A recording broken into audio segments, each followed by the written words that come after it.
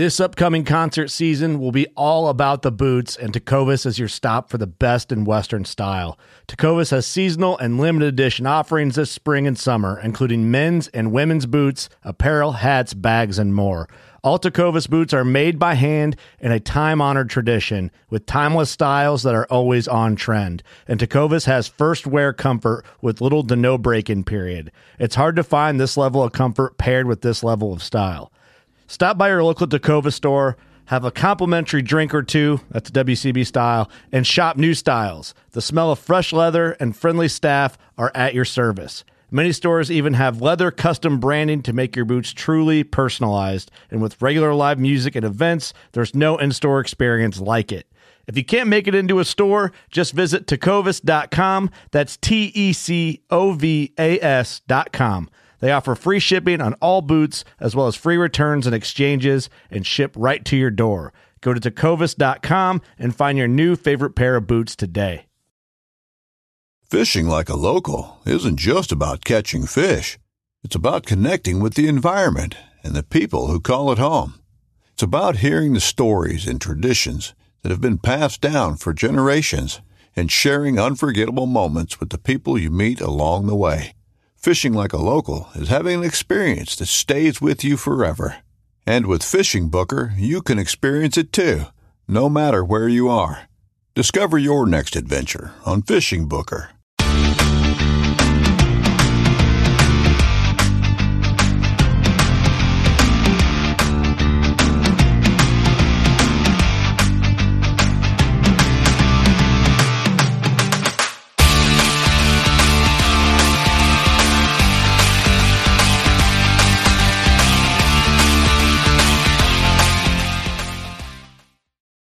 Okay. All right. I'm Chris Avina with really American good. Outdoor News, and I'm here today with Congressman Tom Tiffany from the 7th District of Wisconsin. Thank you so much for taking the time to speak to us today, Congressman. Yeah, Chris, it's really good to join you at American Outdoors, and look forward to the discussion here today. Well, you have always been pretty passionate about the outdoors. Even when you were assemblyman, you served on the Committee for Sports and Heritage. And now here you are chairing the Federal Land Subcommittee. So it seems like the outdoors are really in your veins. You know, natural resources and the utilization of natural resources is really at the heart of our prosperity, whether it's producing energy, producing food that we eat, or recreating. It is about utilizing natural resources. And, you know, Chris, for 20 years, my wife and I owned and operated wilderness cruises on a beautiful piece of water up in northern Wisconsin called the Willow Flowage, Wow. very Canadian-like. And so I just have a great appreciation for the outdoors and how valuable it is to the American people. Now, there's a lot going on with being able to access public lands and the usage of public lands. How is that going to impact the average outdoorsman? Well, as the Biden administration is going about their business, like with the 30 by 30 proposal, it really is going to shut off access more from the American people. Because, I mean, like if you look at properties that are designated as, I believe it's the designation is wilderness, that doesn't allow people to be able to come on there even with a bicycle.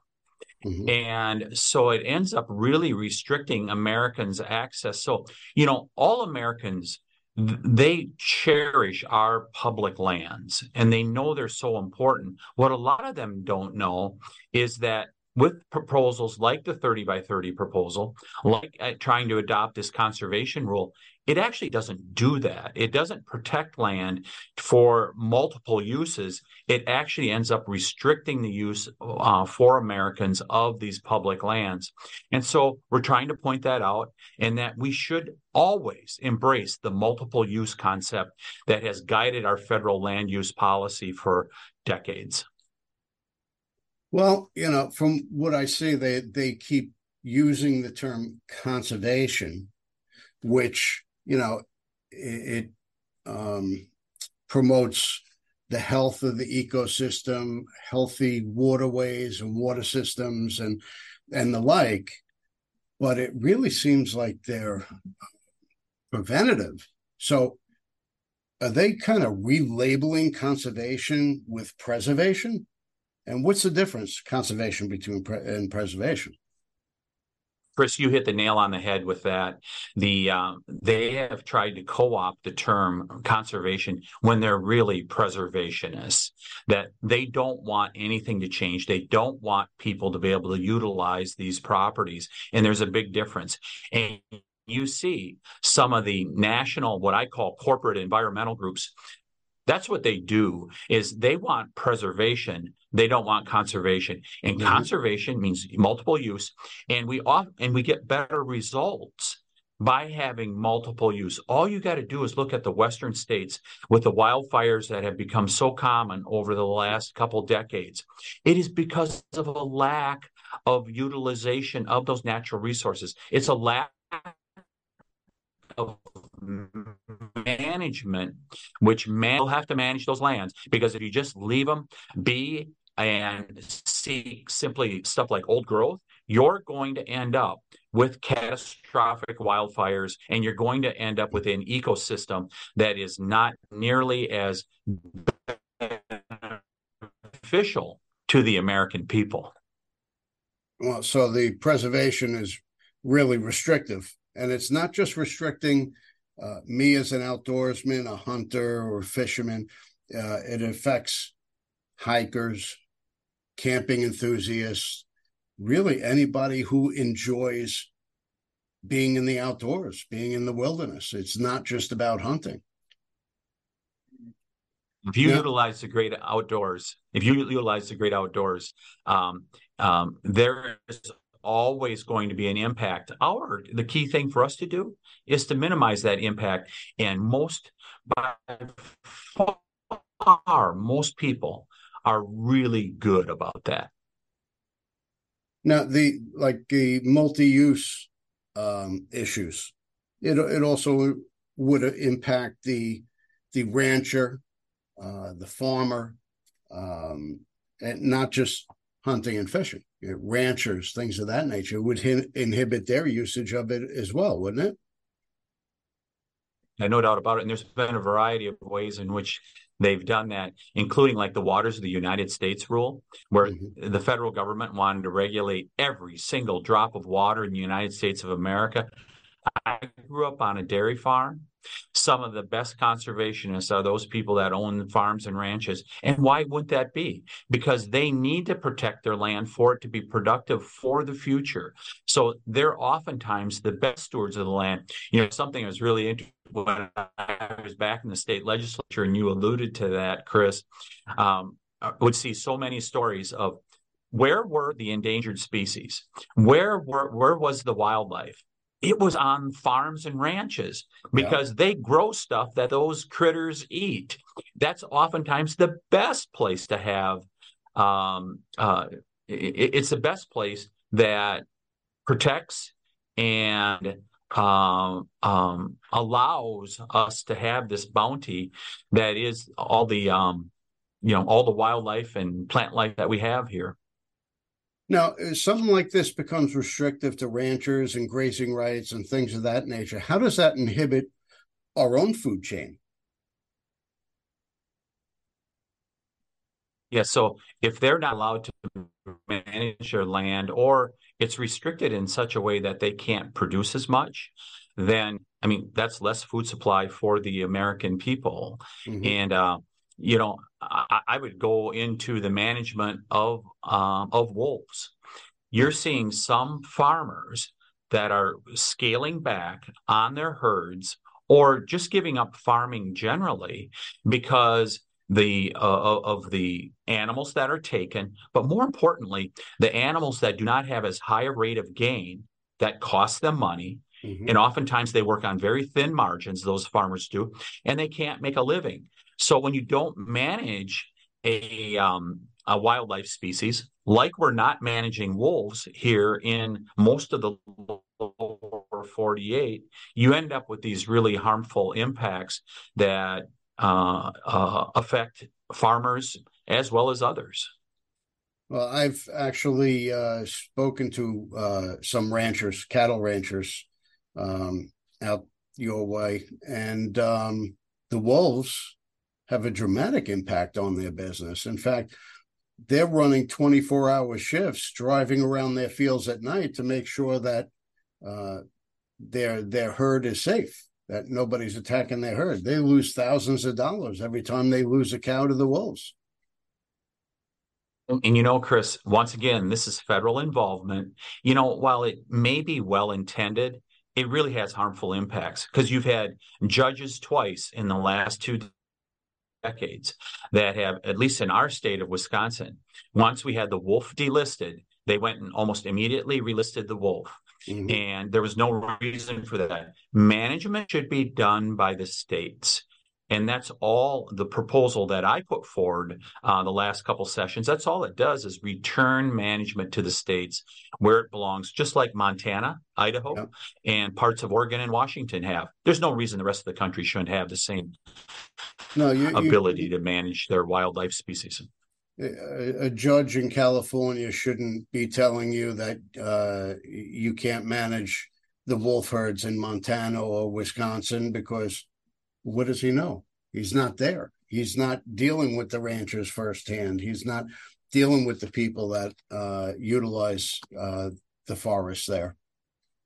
So, yeah, I think he really needs to educate himself before he makes a decision like that. No doubt about it. And I suspect the decision was just simply ideological. And it's really unfortunate thing.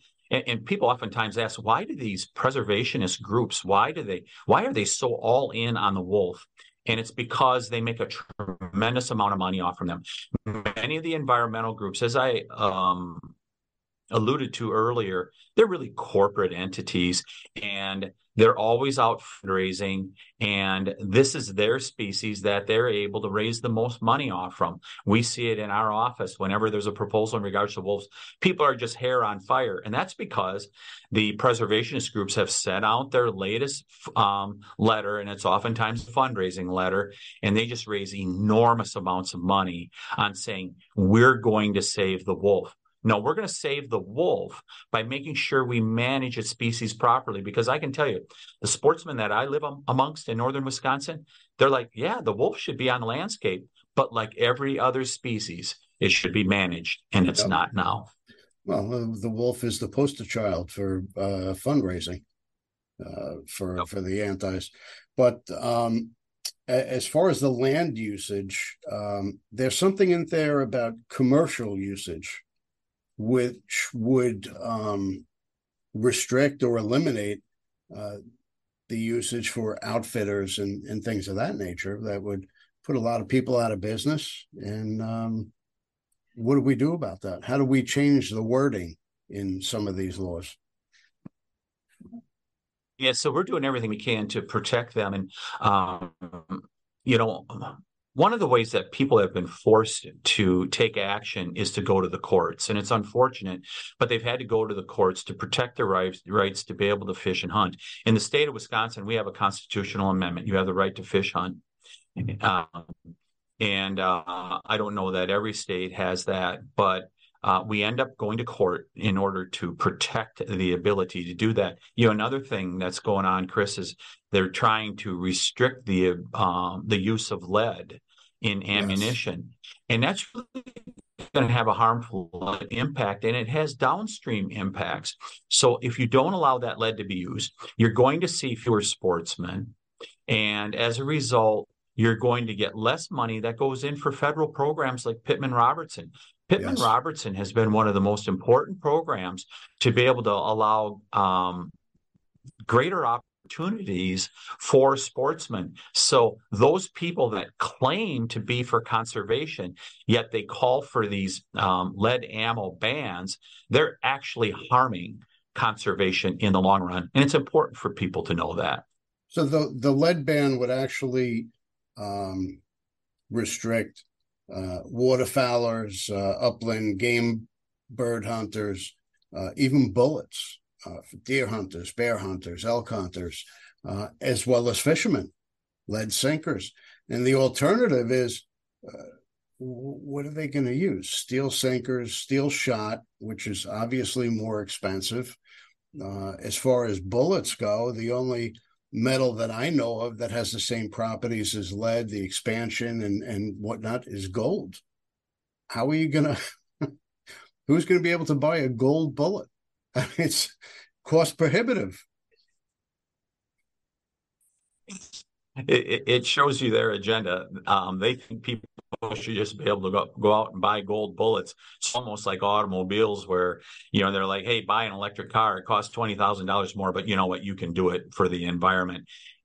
The problem with that is ultimately it's not benefiting the environment. In fact, it's probably causing greater harm.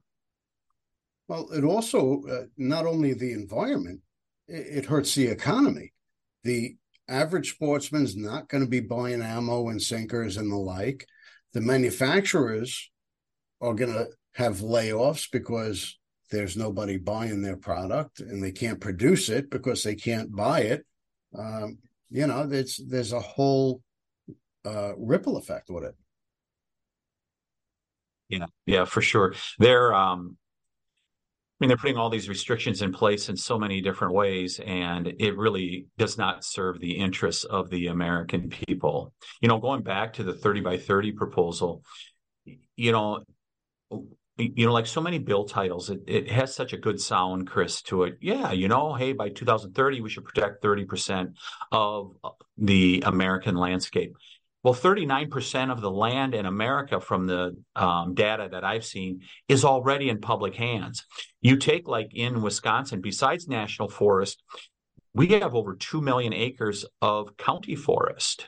We have school forests. We have land that's protected and preserved in so many different ways. The stewardship program has set aside hundreds of thousands of acres. So we've already reached 30 by 30 in this country. We're at 39%. So people should take a look underneath the headlines, take a look underneath the title of the bills that always have this warm, fuzzy feel to it, and see what it actually does before you pass judgment on it. And that's why I appreciate you having me on the show so much, Chris, is to be able to explain some of the stuff that's behind these bills. Well, I know you got a tight schedule, and I just really have one thing I want to talk about that you had mentioned earlier with the electric cars. Yeah, that all sounds great, but they're destroying the planet, digging up this lithium all over the world. And what do we do with the batteries when they're done?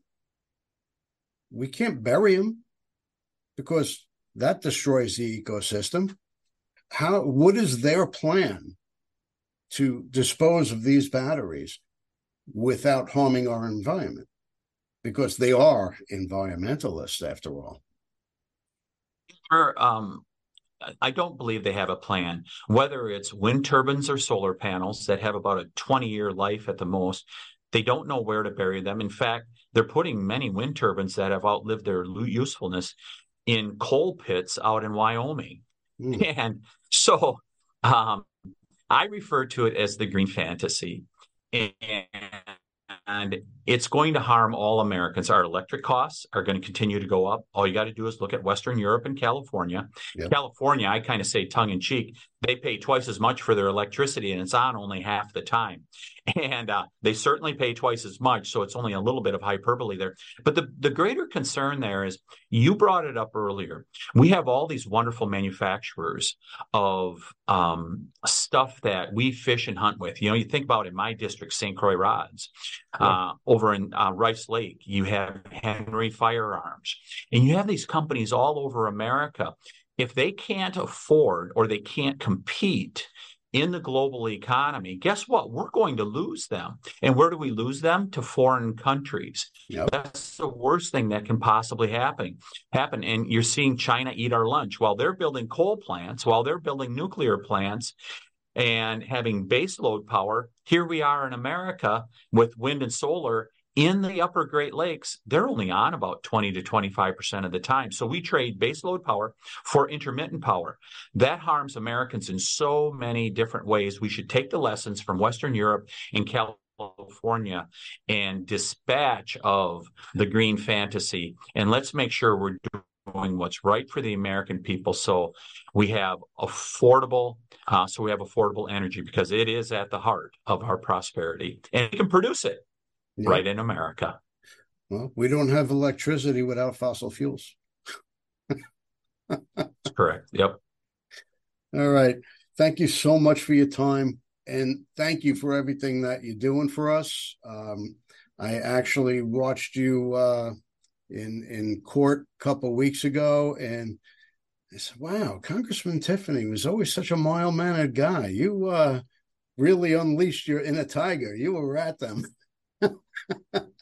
Thank you so much for that.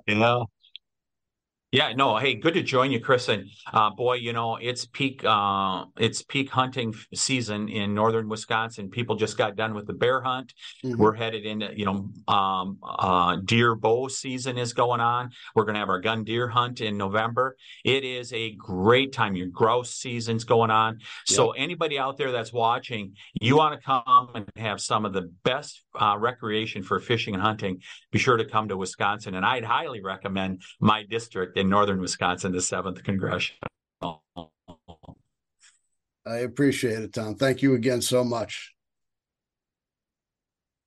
Join you, Chris. Okay.